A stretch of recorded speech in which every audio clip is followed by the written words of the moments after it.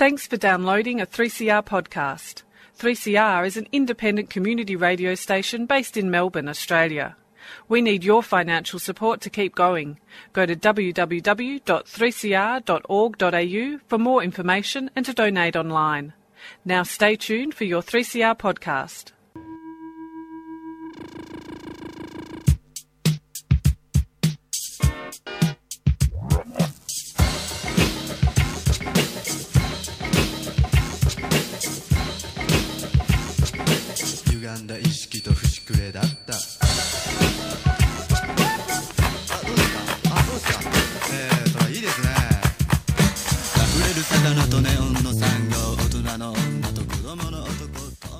Good morning and welcome to Out of the Blue on Sunday 16th of September 2018. You're listening to 3CR Community Radio, 855 on your AM dial, or you can have a listen from our website www.3cr.org.au/Radio Blue, where you can stream our broadcast, and you'll also find a number of previously aired episodes that have been uploaded as podcasts. My name is Andrew Christie from Melbourne Polytechnic and Marine Care Point Cook, and today's weather, a top of 13 degrees with a medium chance of showers. We've got winds coming in from the west-southwesterly direction at about 15 to 20 kilometres an hour, and they should become light in the late afternoon. Those northerlies that have been with us throughout winter are now starting to not so much become a thing of the past, but we're getting those southerly sea breezes kicking up. So, as always, be careful if you're out and about on the beautiful waterways in the state of Victoria.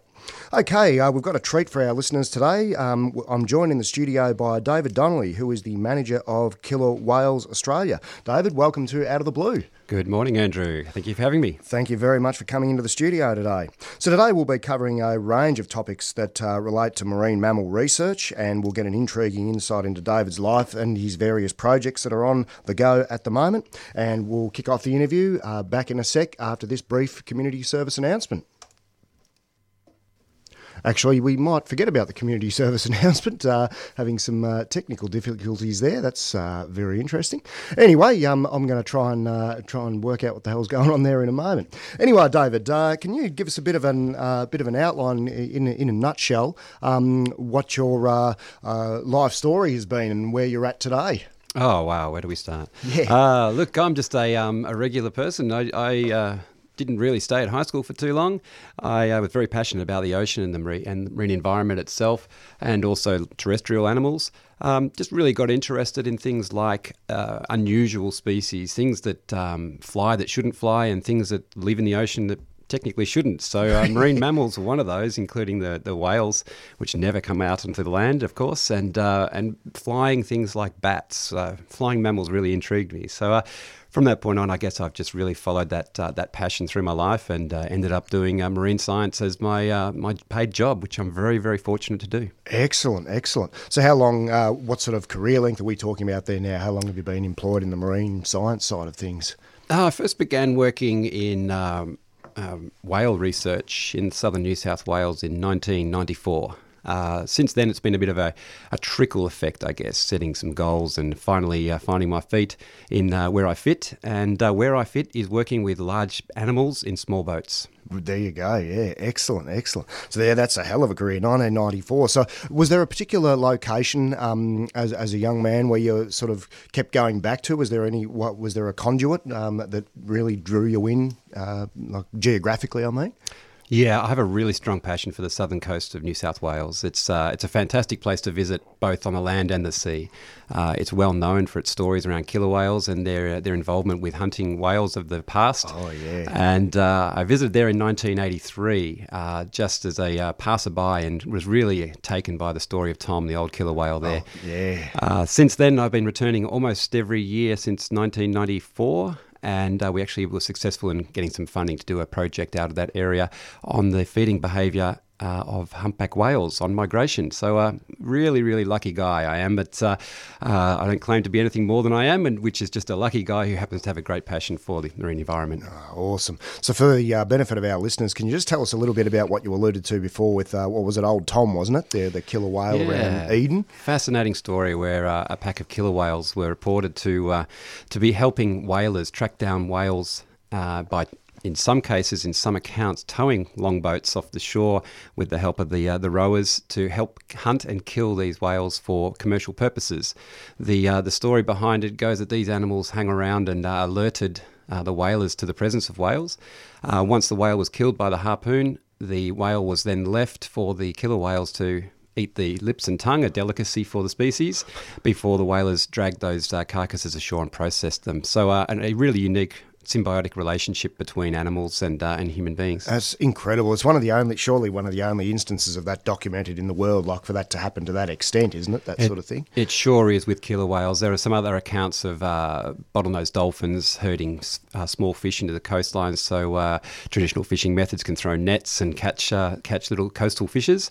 But really, this is a really unique account about a highly intelligent top-level predator that could do very well on its own, seemingly assisting humans. That's brilliant. I remember a number of years ago, actually not all that, it was only a few years ago, I think, that I headed to that Sapphire Coast region and Merimbula, Pambula and that sort of area, and went up to Eden, and we checked out the Killer Whale Museum, and I was just amazed to see how they've got old Tom Skeleton there, and you look at his skull and his teeth are worn down on the one side where he used to grab, I think it was the ropes or something that he used to guide the boats out with. That's correct. That's the story. How's the story goes? As scientists, we're always looking for the evidence. So I guess without that evidence, we're still slightly speculative, but the story's great. There is some evidence there, and certainly those animals were present and seemingly assisting the whalers in the time. So it's just fascinating. It's stuck in my brain since I was a young kid, and every time I go back to Eden, I visit the centre there and share whatever we've learned about killer whales in time and visit old Tom. Just a very sentimental place for me. Oh, that's brilliant. That's absolutely brilliant. Okay, I might just try this community service announcement again, and we'll be back in a sec. Help 3CR support the rights of Indigenous Australians. They mean to save our culture and save our dreams, our footprints, dreams, our songline, and keep our culture going strong. Of course, a lot of the Aboriginals, having been stolen, were put into state care, and also others recognition of what our people have been through in the last 200 years, the recognition of our culture in the last 40,000 years, and the recognition of where we are heading into the future. Welcome to Survival Day, Invasion Day. 223 years ago, the white man landed on our shores. Subscribe to 3CR and help keep Indigenous voices on air. Call us on 94198377 or visit 3cr.org.au. Subscribe now. You're listening to Out of the Blue on 3CR Community Radio, 855 on your AM dial. So, David, can you tell us a bit about the current work that you're undertaking with killer whales, which surely are one of the most fascinating beasts we have on the planet? They certainly are. To people like myself and many of my colleagues, they certainly are the most intriguing of all the top-level predators, including on the land.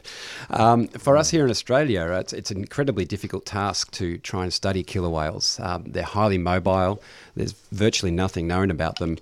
And it's just near impossible to do field work with them. Certainly here on the east coast, in the eastern half of the country, there's a couple of sites in the western side of the country where you can do this work, Bremer Bay being one in southern Western Australia, the other in Exmouth. But there's no such places on the east coast. So we're tasked with a very difficult job, and that is to try and understand the eastern Australian killer whales. Right. And the way we do that is through citizen science.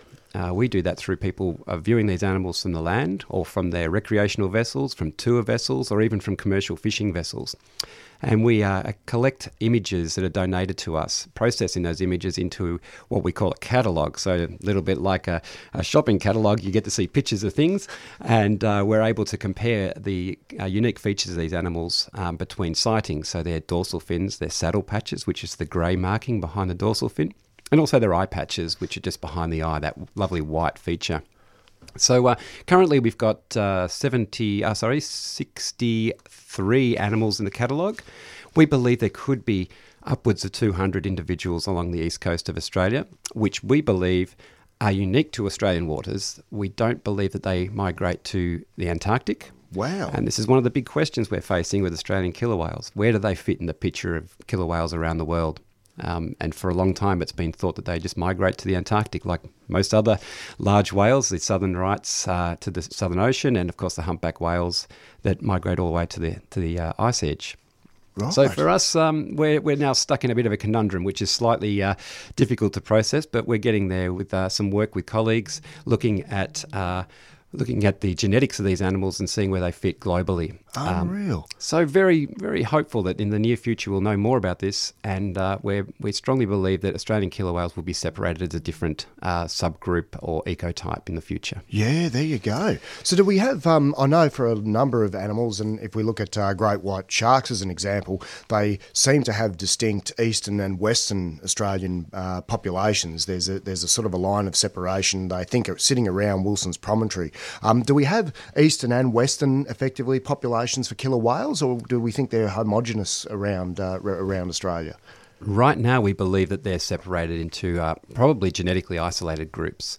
Where there's no resite information, and we have very good coverage in the southern parts of Australia, but certainly from Victoria and Tasmania and Western Australia. South Australia, a bit of a gap for obvious reasons. Not many people live on the coast there. Yeah.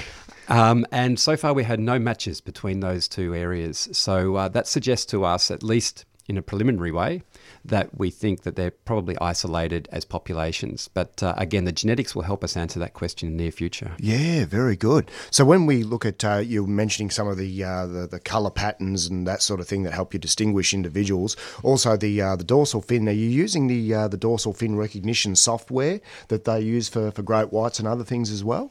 There is some software available to use in these matters, commonly used in bottlenose dolphins, but we found that the features of killer whales are different enough to say that really the eye is the best way to determine an individual. Sure. There is some mapping software which is used on whale sharks, using patterning of the whale sharks that could be used in killer whales, but so far we've not yet adapted it for the killer whale process.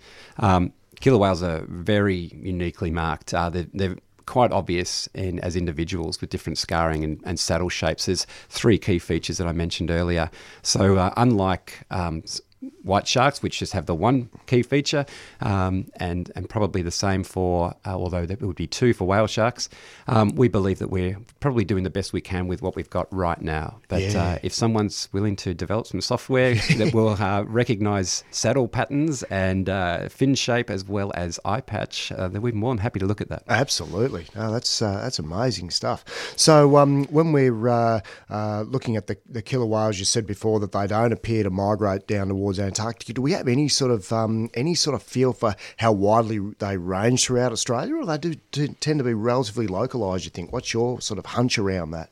The hunch is that they've probably got a medium level of migration. We're basing that on our citizen science photographs and the recognition of the fins as they pop up throughout the year. So what we can say about the best known groups is they range somewhere between around about 700 and 1,000 kilometres.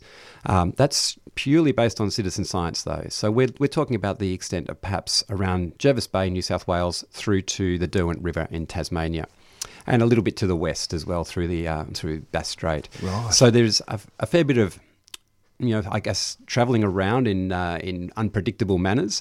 But in terms of your latitudes, that would be what we would classify as our maximum migration distance at this point, based on what we have. It's likely it's further. Yeah, there you go. Now, we've seen some fascinating research, again, that I've had a little bit to do, and with the white shark research, I was lucky enough to spend a couple of months, years ago now, at the CSIRO when they were just starting off doing some work on archival tagging and also satellite tagging of the sharks. Is there any such moves to do that with killer whales? Anything in the pipeline there? There has been a little bit of tagging done with killer whales. It's all been based out of Western Australia, where the sites are more reliable. So you can literally go out of Bremer Bay in southern Western Australia and with some confidence you're going to find killer whales. Usually around about 85 to 90% likelihood of finding them. Wow. So there has been a couple of tags deployed, one from Exmouth and one from Bremer Bay. Unfortunately, the animals didn't really migrate very far, so not much was told about where they went. Right. But it did tell some very interesting stories about the habitat use, which is another thing which you'd be familiar with the white sharks. These animals are hid in these areas for a real purpose. They're not going anywhere. They're ranging maybe 100 or so kilometres east-west, but coming back to the same spots. So clearly those areas are of very high significance for those particular individuals. As far as where their migration goes, well, we need to get a tag in towards the end of the season, and hopefully one day that will happen and tell us where these animals go, because so far Bremer Bay's animals have not been photographed anywhere else. Yes, yeah. With that region of the world, when we look around, I suppose, Bremer Bay, Dunsborough, these sorts of areas, been in the news a little bit of in the last few years with an unusually high spike in the number of fatal shark attacks in that area, from ostensibly from great whites. Do we have, apart from that interaction with humans that you spoke about before with Old Tom, is there much in the way of interactions between humans and killer whales in that part of the world? Very much an unknown in that part of the world. Our colleagues at Project Orca and SeaTrek over there in the West have been doing their best to look into the movement of these animals and their interactions with fisheries and with people in general. And there seems to be very little. Certainly with Whale Watch, they do interact with the vessels from time to time. And that's repeated in Exmouth as well. But really, these are top-level predators. They're focused on feeding and making little whales, not too interested in vessels and humans as a prey item. The chances of them attacking a human being seem to be very, very, very low. The only accounts that we can confirm are from captive environments.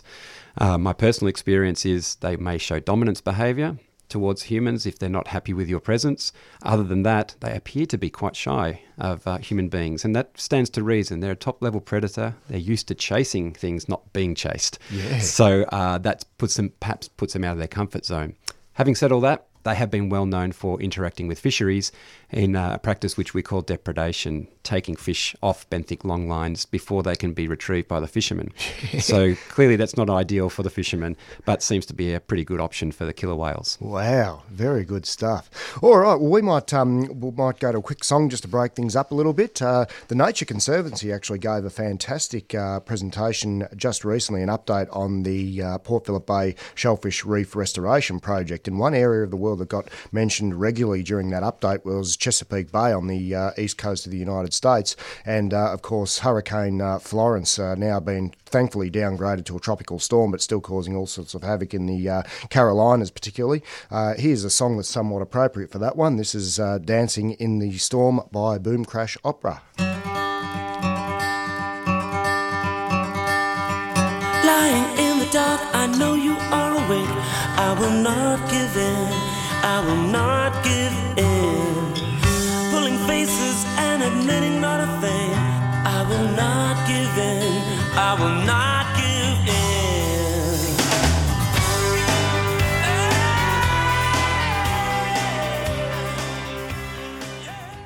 So it's hip-hop, blues, reggae, jazz, opera, roots, curry or world music you're into, 3CR's music menu is serving it up to you. You're with Music Sans Frontières, music from around Australia and around the world. Good afternoon, everybody, and welcome to another edition of Great Voices. You're listening to Hit Sister Hop on 3CR 855 AM. Music matters on 3CR, 12 noon every Friday. Keep these diverse tunes on the air by subscribing to 3CR. Call 9419 8377. The newspapers shout, a new style is growing. You're listening to Out of the Blue on 3CR Community Radio, 8:55 AM. So, David, could you tell us there was an interesting sighting made recently? Yeah, just this morning actually got the details of a killer whale sighting at Phillip Island. Phillip Island's been very well populated with killer whale sightings this particular year, which is fantastic for the islanders. So an abdiver was working just on the southern side of the island there, and a bunch of killer whales showed up. The reason we found out about that sighting is through Fisheries Victoria. Gave us a bit of a heads up through our local project, which is the Two Bays Whale Project, which includes Port Phillip, Western Port, Barwon Heads through to Inverloch, where we document whale movements. And killer whales are just one of three key species that we look at on that project. So it was very exciting. It hasn't actually been posted yet, and the photos are on their way. So wow. People look out on our Facebook page at Two Bays Whale Project. They'll be able to be updated on that sighting as well as other sightings. Awesome. What a hell of a sighting that is. Do we know how many individuals turned up? There were 5 individual killer whales. One in particular came towards the vessel and paralleled the vessel for a short period of time, and the gentleman who contacted me this morning has been kind enough to share that with us. So it's a beautiful piece of footage. Amazing. Hopefully we'll be able to match that individual to our catalogue, and if not, well, we've got a new animal. That's absolutely amazing. Wow, what a beautiful part of the world too, Phillip Island. I haven't been down there enough lately, but it's an amazing environment out there. That's great stuff. Can you tell us a bit more about the Two Bays project? Well, again, the Two Bays Whale Project is a citizen science project. It relies on community, usually coastal communities, but also people who are visiting the coast to report their sightings of whales, particularly between around about May and August, when we have the peak season for humpback and southern right whales. But it does go throughout the season, throughout the year. So outside of those time periods, we have a few stray humpbacks and we have a few stray southern rights, but we also have killer whales, the odd minke whale, and every now and then we get a blue whale sighting, which is also very nice. But yeah, it's a great project. We've been very successful in being able to build an understanding of whale movements along our coasts, and we've been running officially for about 4 years. But our data streams back to 1984, when the first record of humpback whales post-commercial whaling happened in Port Phillip. It was actually in Corio Bay way back when. So we're very proud of the work we've been doing. It's pretty much unfunded, and we're reliant on the citizens of our wonderful communities along the coast to be able to help contribute to that and let us learn a little bit more about whales in Victoria. Excellent. So those that are interested in making donations to that one, that was the what's the website that they go to for that? Well, we run it through the Dolphin Research Institute, which is based in Hastings, Victoria, and that project has its own page within that website, and it's www.dolphinresearch.org. And people can contribute either directly to the project through any sort of donations they wish, but also contribute their sightings through sighting forms which are online. Very successful way of collecting data. And they can also upload their photos. And then those photos, if they're the right sort of photos, which is the underside of the tails of humpback whales, they can be added to our catalogue, which we now have 73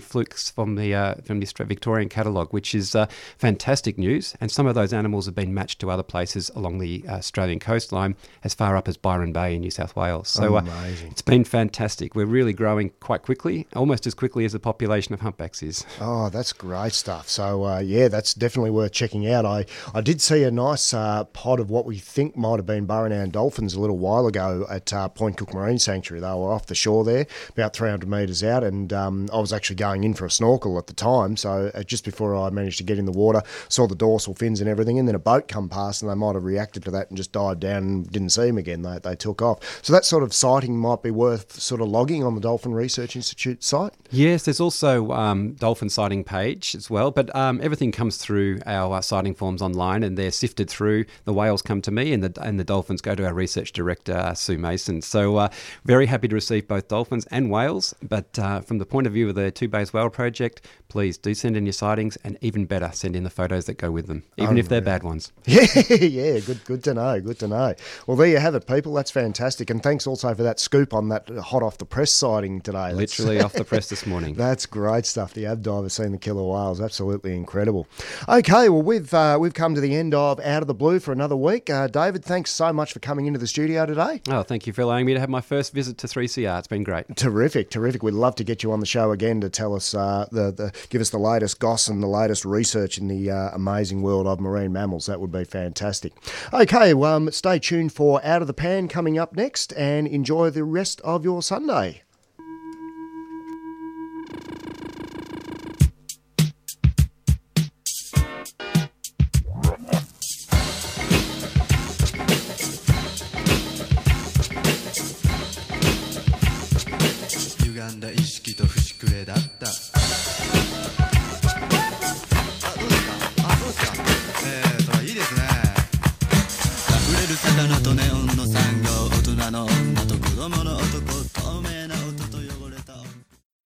You've been listening to a 3CR podcast produced in the studios of independent community radio station 3CR in Melbourne, Australia.